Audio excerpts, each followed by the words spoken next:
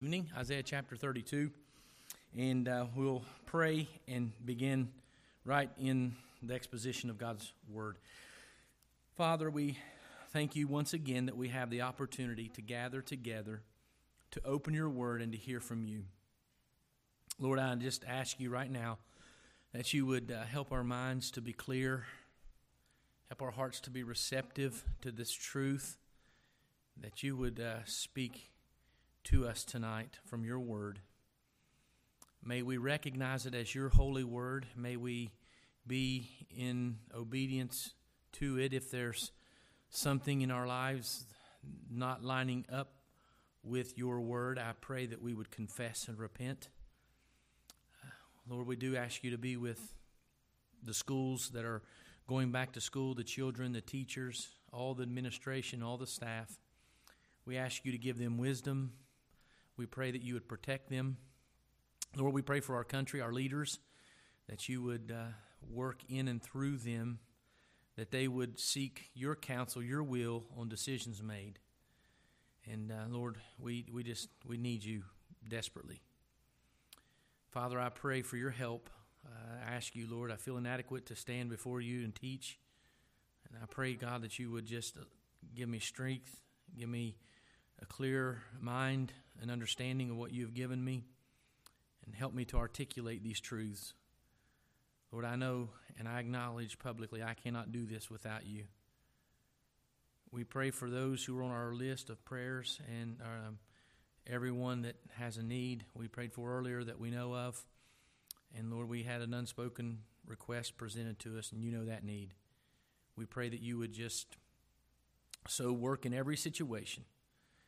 And again, we love you, and I pray that you would, again, do something only you can do in and through Shawnee Hills Baptist Church for your honor and your glory. In Jesus' name, amen. Isaiah chapter 32, and I must confess I have been excited to get to 32. I studied ahead, and I knew what was coming, and I love to talk about the kingdom. I love to talk about the king. And it is phenomenal. I have friends who are good men who differ sometimes. Some people do not believe that there is an actual millennial kingdom in which Christ will rule and reign upon this earth. They're what they call an amillennial. They just don't believe the kingdom will happen. And I think that's unfortunate for them. I love them. They're good people. But I am so excited about the kingdom. But most importantly, I'm excited about the king. And I hope you are. And as we work through this text, he is the hero of the story. He's always the hero of the story. It's always about Jesus. It's never about us. It's always about Jesus Christ. And the number one problem we're facing in our churches today is that we have dethroned the Lord Jesus Christ. In other words, we make church more about us. We make everything about us rather than about the Lord Jesus Christ. So I challenge you tonight, see the King in all of his glory, in all of his beauty. In this text. Chapter 32, verse 1. Tonight's message is entitled, The Reign of the Righteous King. The Reign of the Righteous King. Chapter 32, verses 1 through 8. We have an expectation of the righteous king. Read with me verse 1. Behold, a king will reign in righteousness, and princes will rule with justice. A man will be as a hiding place from the wind and a cover from the tempest. As rivers of water in a dry place, as the shadow of a great rock in the weary land, the eyes of those who see will not be dim, and the ears of those who hear will listen. Also the heart of the rash will understand knowledge, and the tongue of the stammerers will be ready to speak plainly. The foolish person will no longer be called generous, nor the miser said to be bountiful. For the foolish person will speak foolishness, and his heart will work iniquity to practice ungodliness, to utter error against the Lord, to keep the hungry unsatisfied, and he will cause the drink of the thirsty to fail. Also, the schemes of the schemer are evil. He devises wicked plans to destroy the poor with lying words. Even when the needy speaks justice, but a generous man devises generous things, and generosity, and by generosity he shall stand. There has always been, since the inception of the nation of Israel, they're calling out, there has always been a faithful remnant that have looked for the promised Messiah. The promised Messiah is the anointed one, the Lord Jesus Christ. Often, though, Israel looked for Christ in their day to solve their political dilemma. They wanted the Messiah to come and to make them the rightful people of God that they thought they should be, to be the kingdom that everyone looked at, the nation that everyone looked up to.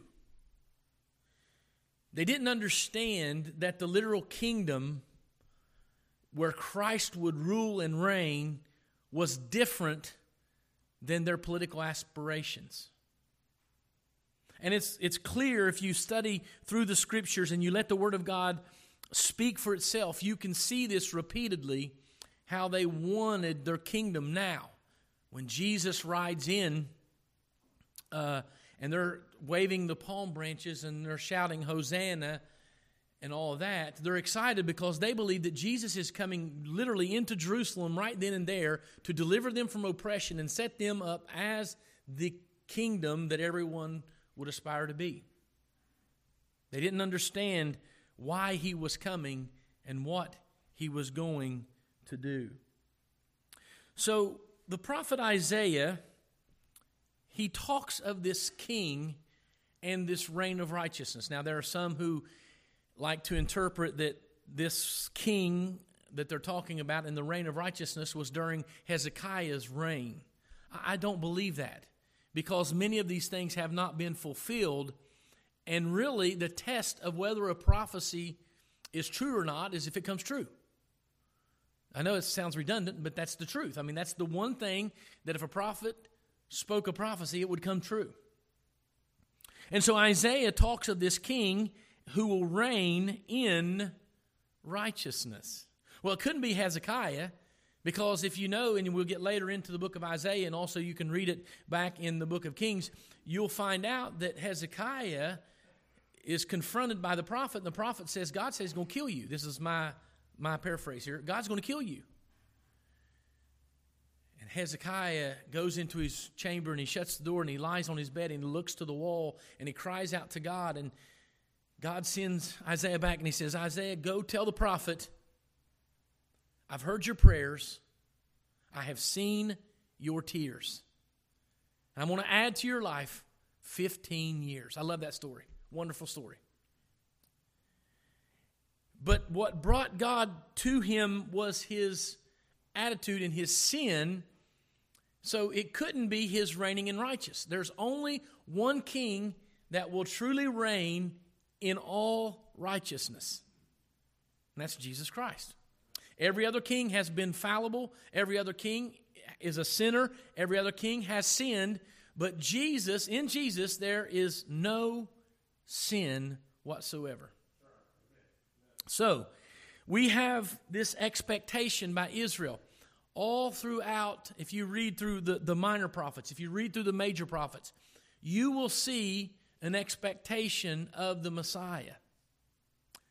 God's people expected the Messiah to come. They just didn't understand how he would come. They didn't understand why he would come in the way he did. They missed it. Jesus came to his own, and his own received him not. So they did not clearly understand and see the picture. Now, let's look at this expectation. Isaiah says that this kingdom that comes and this king of righteousness, it's going to be a special time. Special time. There's going to be results of this righteous reign. Now, he is prophesying this before it happens. First of all, he says that government will be characterized by righteousness and justice. Look at verse 2. A man will be as a hiding place from the wind. Let's go back to verse 1. Behold, a king will reign in righteousness, and princes will rule with justice. What is he saying there? He is saying that the government, The princes that rule underneath the king, they will rule their rule will be characterized by righteousness and justice. Now, I'm not being political, I'm being honest with you. There has never been a righteous government in the United States of America. It doesn't matter if it's Republican or Democrat or independent. It does not matter. If man is leading, then it's not going to be righteous. But in the day when Jesus Christ rules and reigns, the government, and this is why it's interesting that we understand this. You and I as believers, we're not going to be floating in the kingdom, in robes with a halo, playing harp and eating grapes, floating on clouds. We are going to be in places or positions of responsibility. Jesus' operating principle is, if you're faithful in a little, I will make you ruler of much.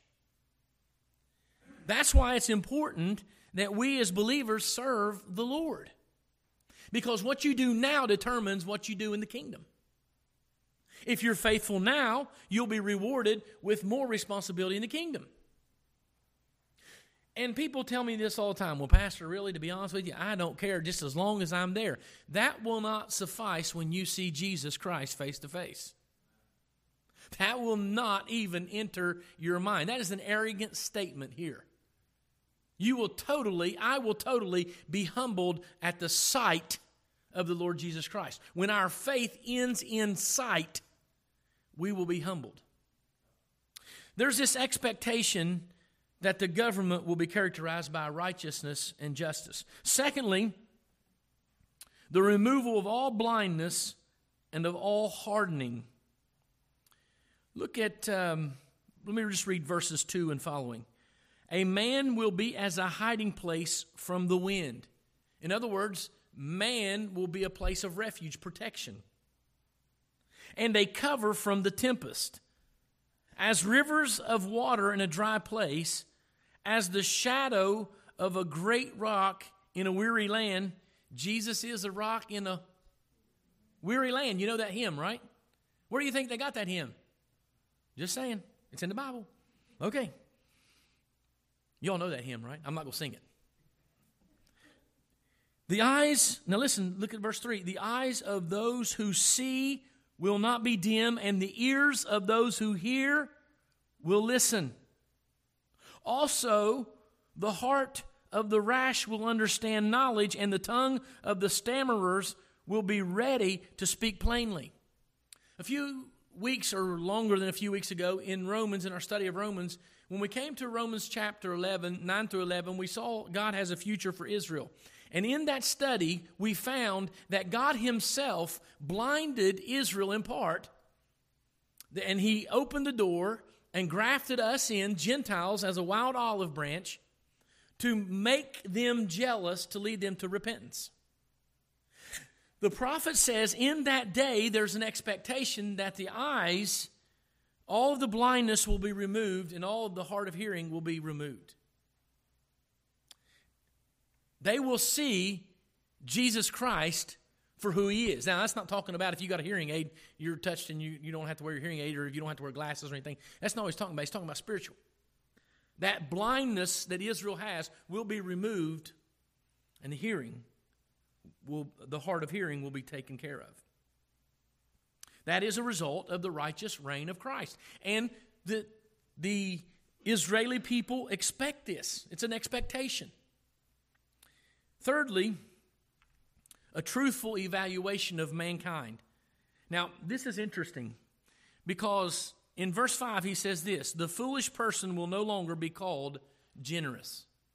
The Bible teaches that we live in a day now in which man calls good evil and evil good.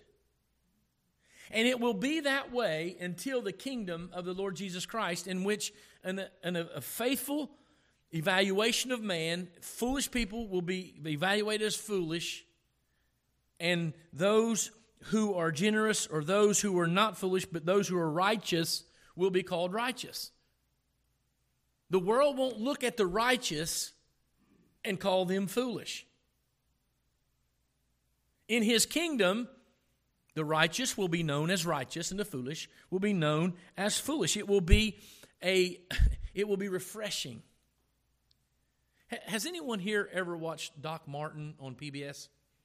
I love that show, and I can't help it, but I love him because he's so brutally honest.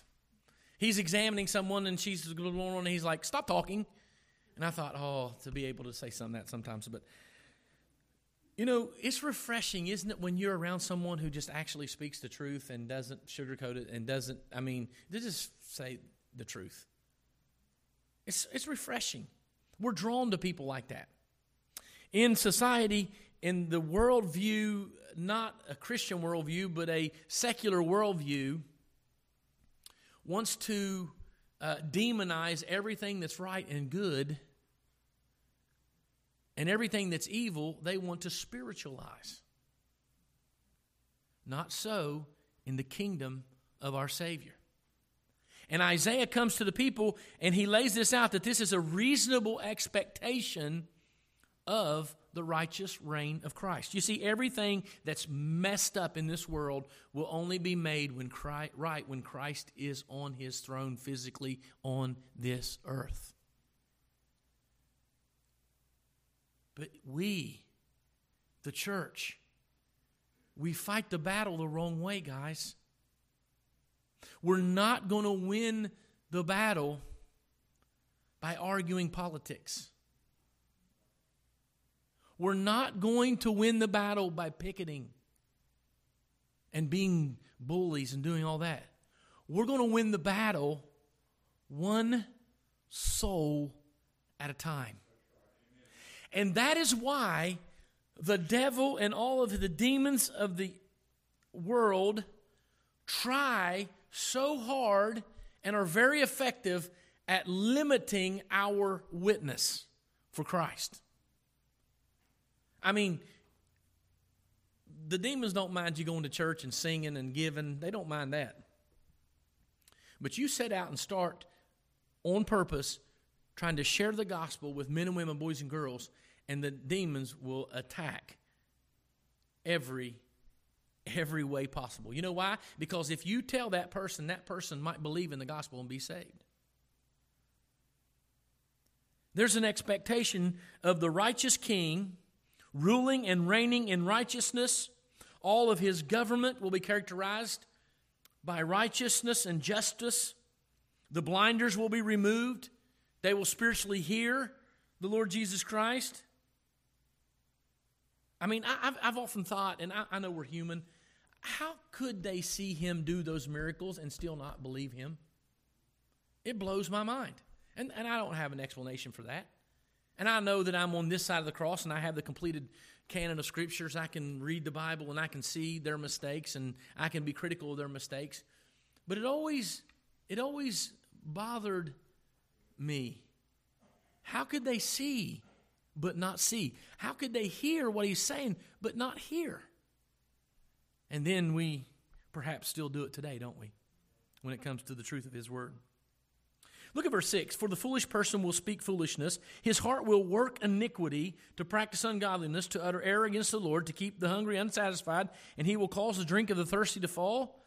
Also the schemes of the schemer are evil. He devises wicked plans to destroy the poor with lying words.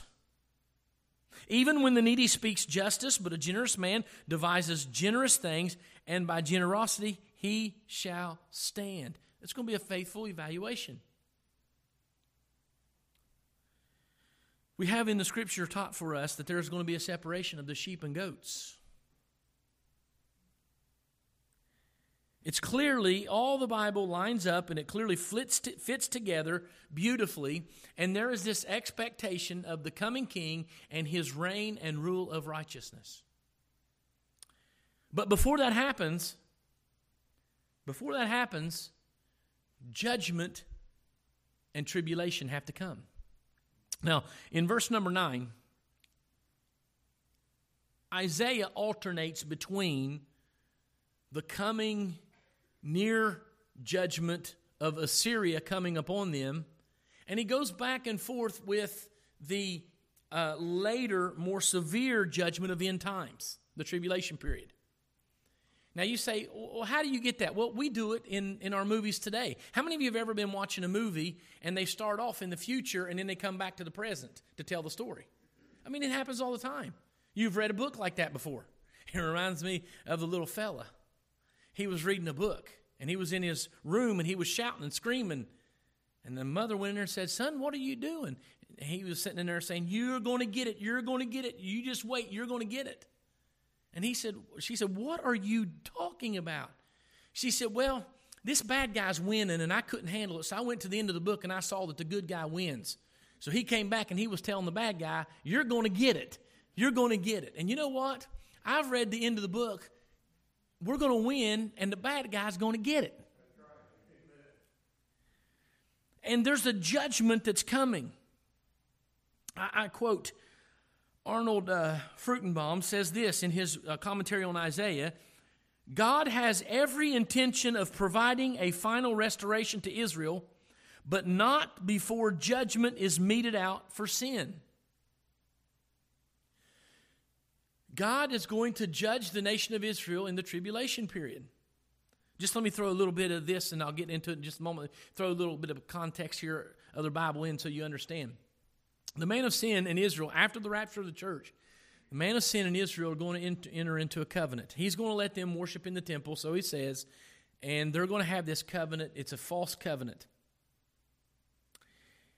3.5 years into that covenant, he is going to walk into the temple, and he is going to declare and demand that everyone worship him on a throne. He's going to break that covenant. It's a false covenant, and he is going to break it.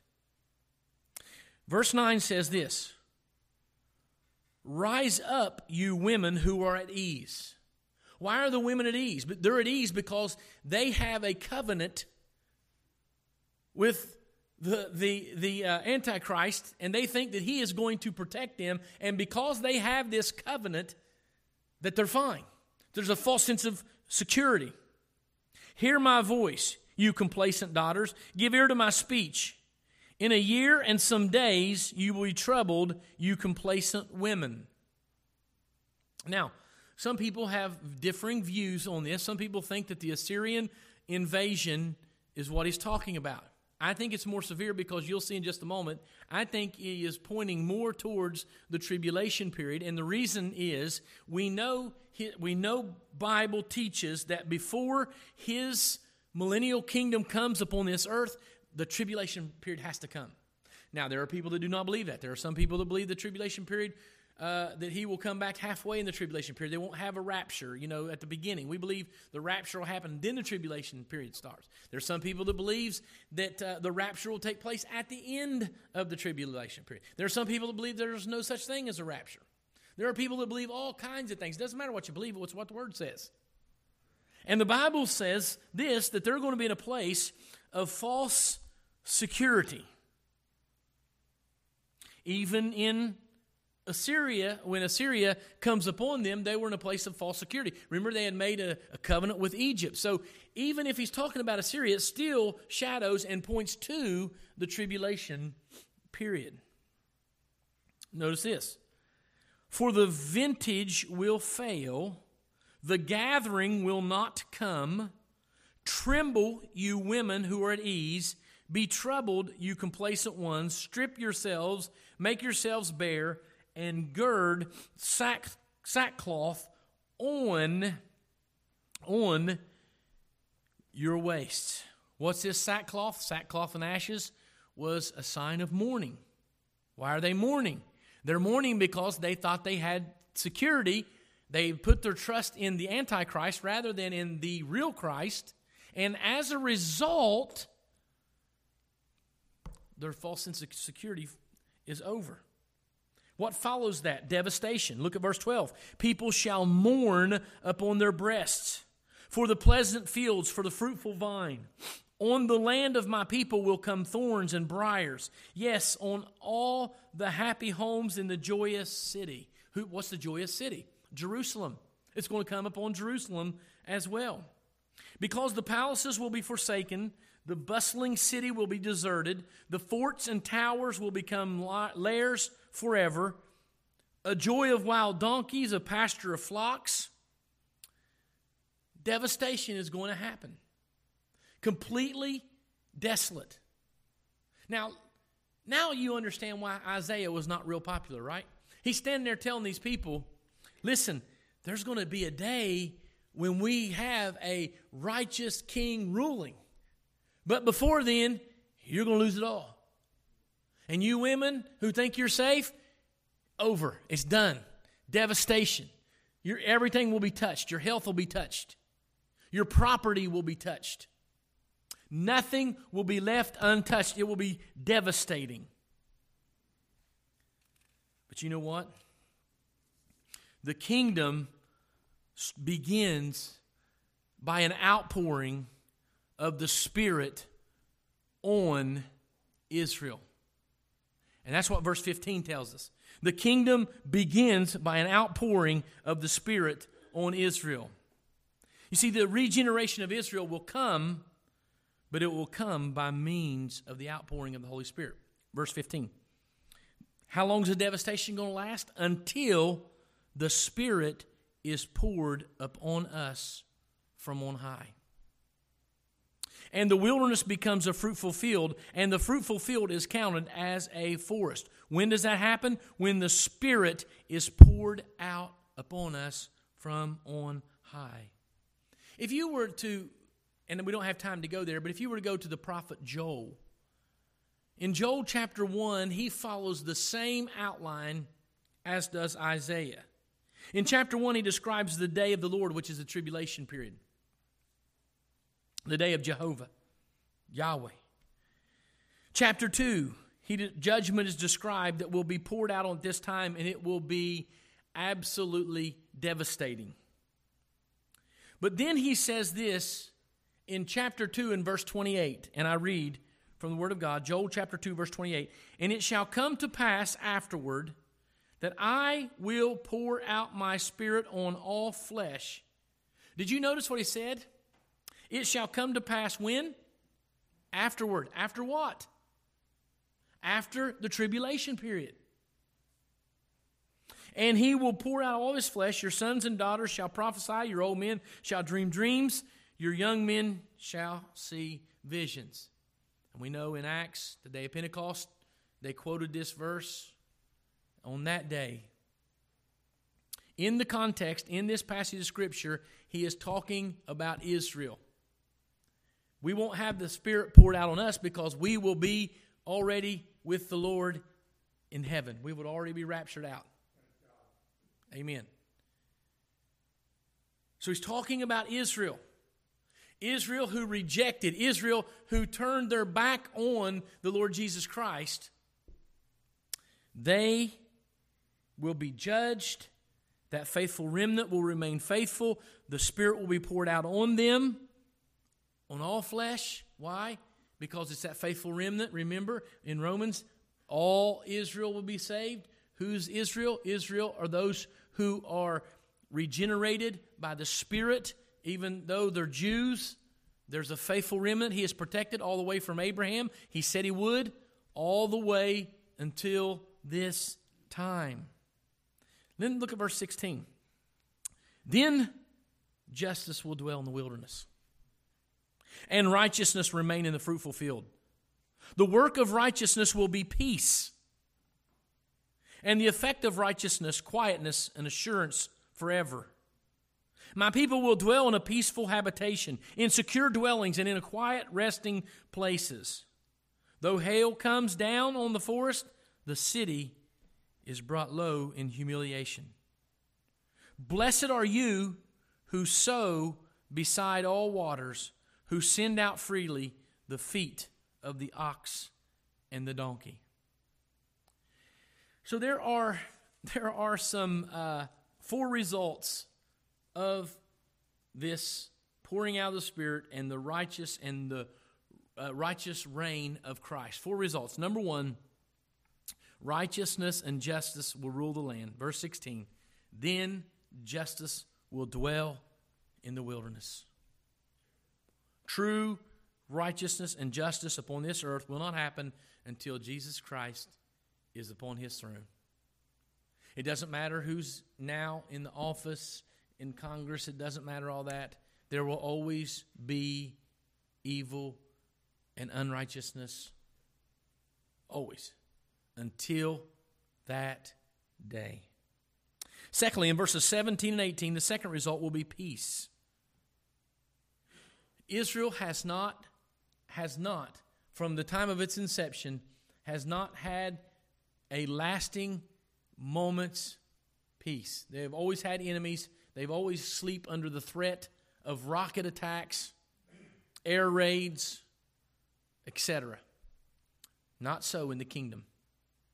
They will have peace. And may I ask you, can you put a price on peace? You surely cannot. You surely cannot. Verse 17, the work of righteousness will be peace. And the effect of righteousness, quietness and assurance forever. It's only in the kingdom that Israel will have assurance, that they will have quietness. Now you understand why I love the kingdom so much, right? It's everything this world is not. Thirdly, the third result, verse 19, destruction of Israel's enemies. Though hail comes down on the forest and the city is brought low in humiliation, blessed are you who sow beside all waters. There is a promise that Israel's enemies will be wiped off the face of the map, and it will happen right at the time of his kingdom, and they will not have to worry about their enemies any longer. They will not have to sleep under the iron dome. They will not have to sleep under the threat. They can rest in the promises of God. And then lastly, they will have material blessings. Blessed are you who sow beside all waters, who send out freely the feet of the ox and the donkey. The ox and the donkey, in the day of Bible times, they were animals that were used for working purposes. What did they work for? Why did they do that? Why did they transport? Why did they farm? Sustenance, to live, to have material blessings. When I was in Israel and we went into the church of the Nativity, it is so ornate. It is so beautiful. And you know you're not in a Baptist church, right? I mean, it is beyond, they spare no expense. And believe it or not, going in, dude, I had to duck down to go in the door. Just so you know. And there are many differing views on why that is. Some believe that it's a humbling of yourself as you go in. When I was there, though, I was taken back how they spared no expense at this building that for all intents and purposes is not eternal, that's not going to last, that's going to be destroyed probably during the tribulation period. I come to Revelation, and I study in Revelation of the new heaven and the new earth, the new heavenly city, Jerusalem, coming down out of the sky. And what we know about it is wonderful.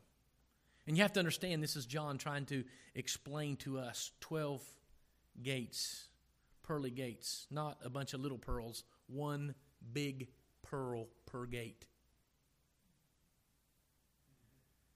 And the foundation stones are so brightly shining, and the streets that are paved with gold.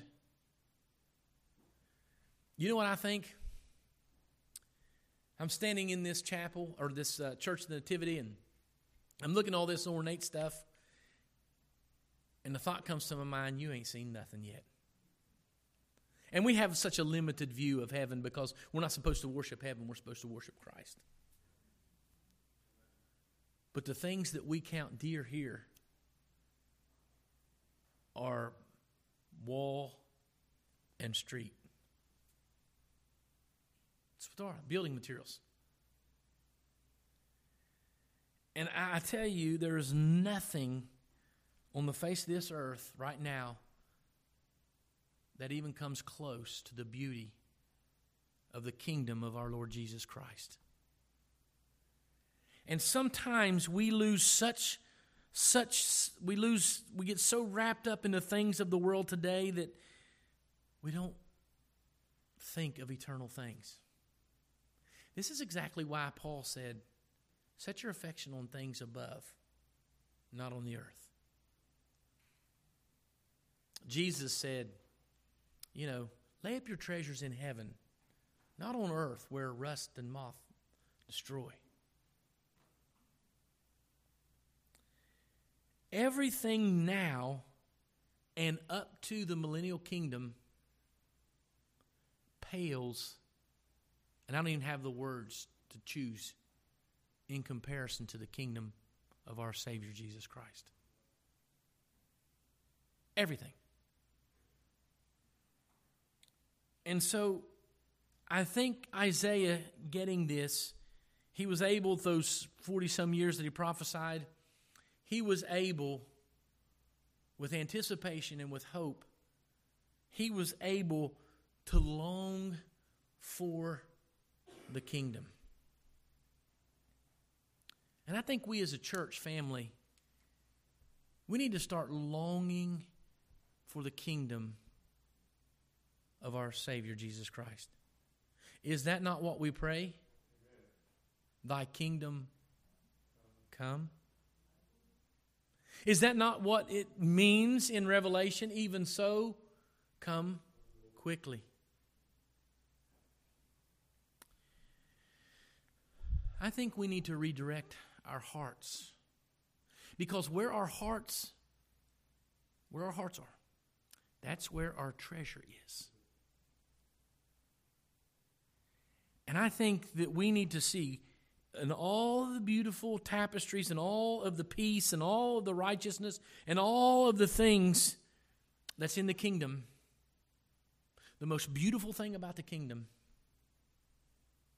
is the king. Because you can't have a kingdom without a king. That's why we need to return to making everything about Jesus. Everything. Not about numbers, not about what we have, not about this, not about that, about the King, Lord Jesus, our King. May you contemplate on His goodness this week. May you daily consider the King, and may you truly long, and may I truly long for His kingdom to come. Father, we thank you.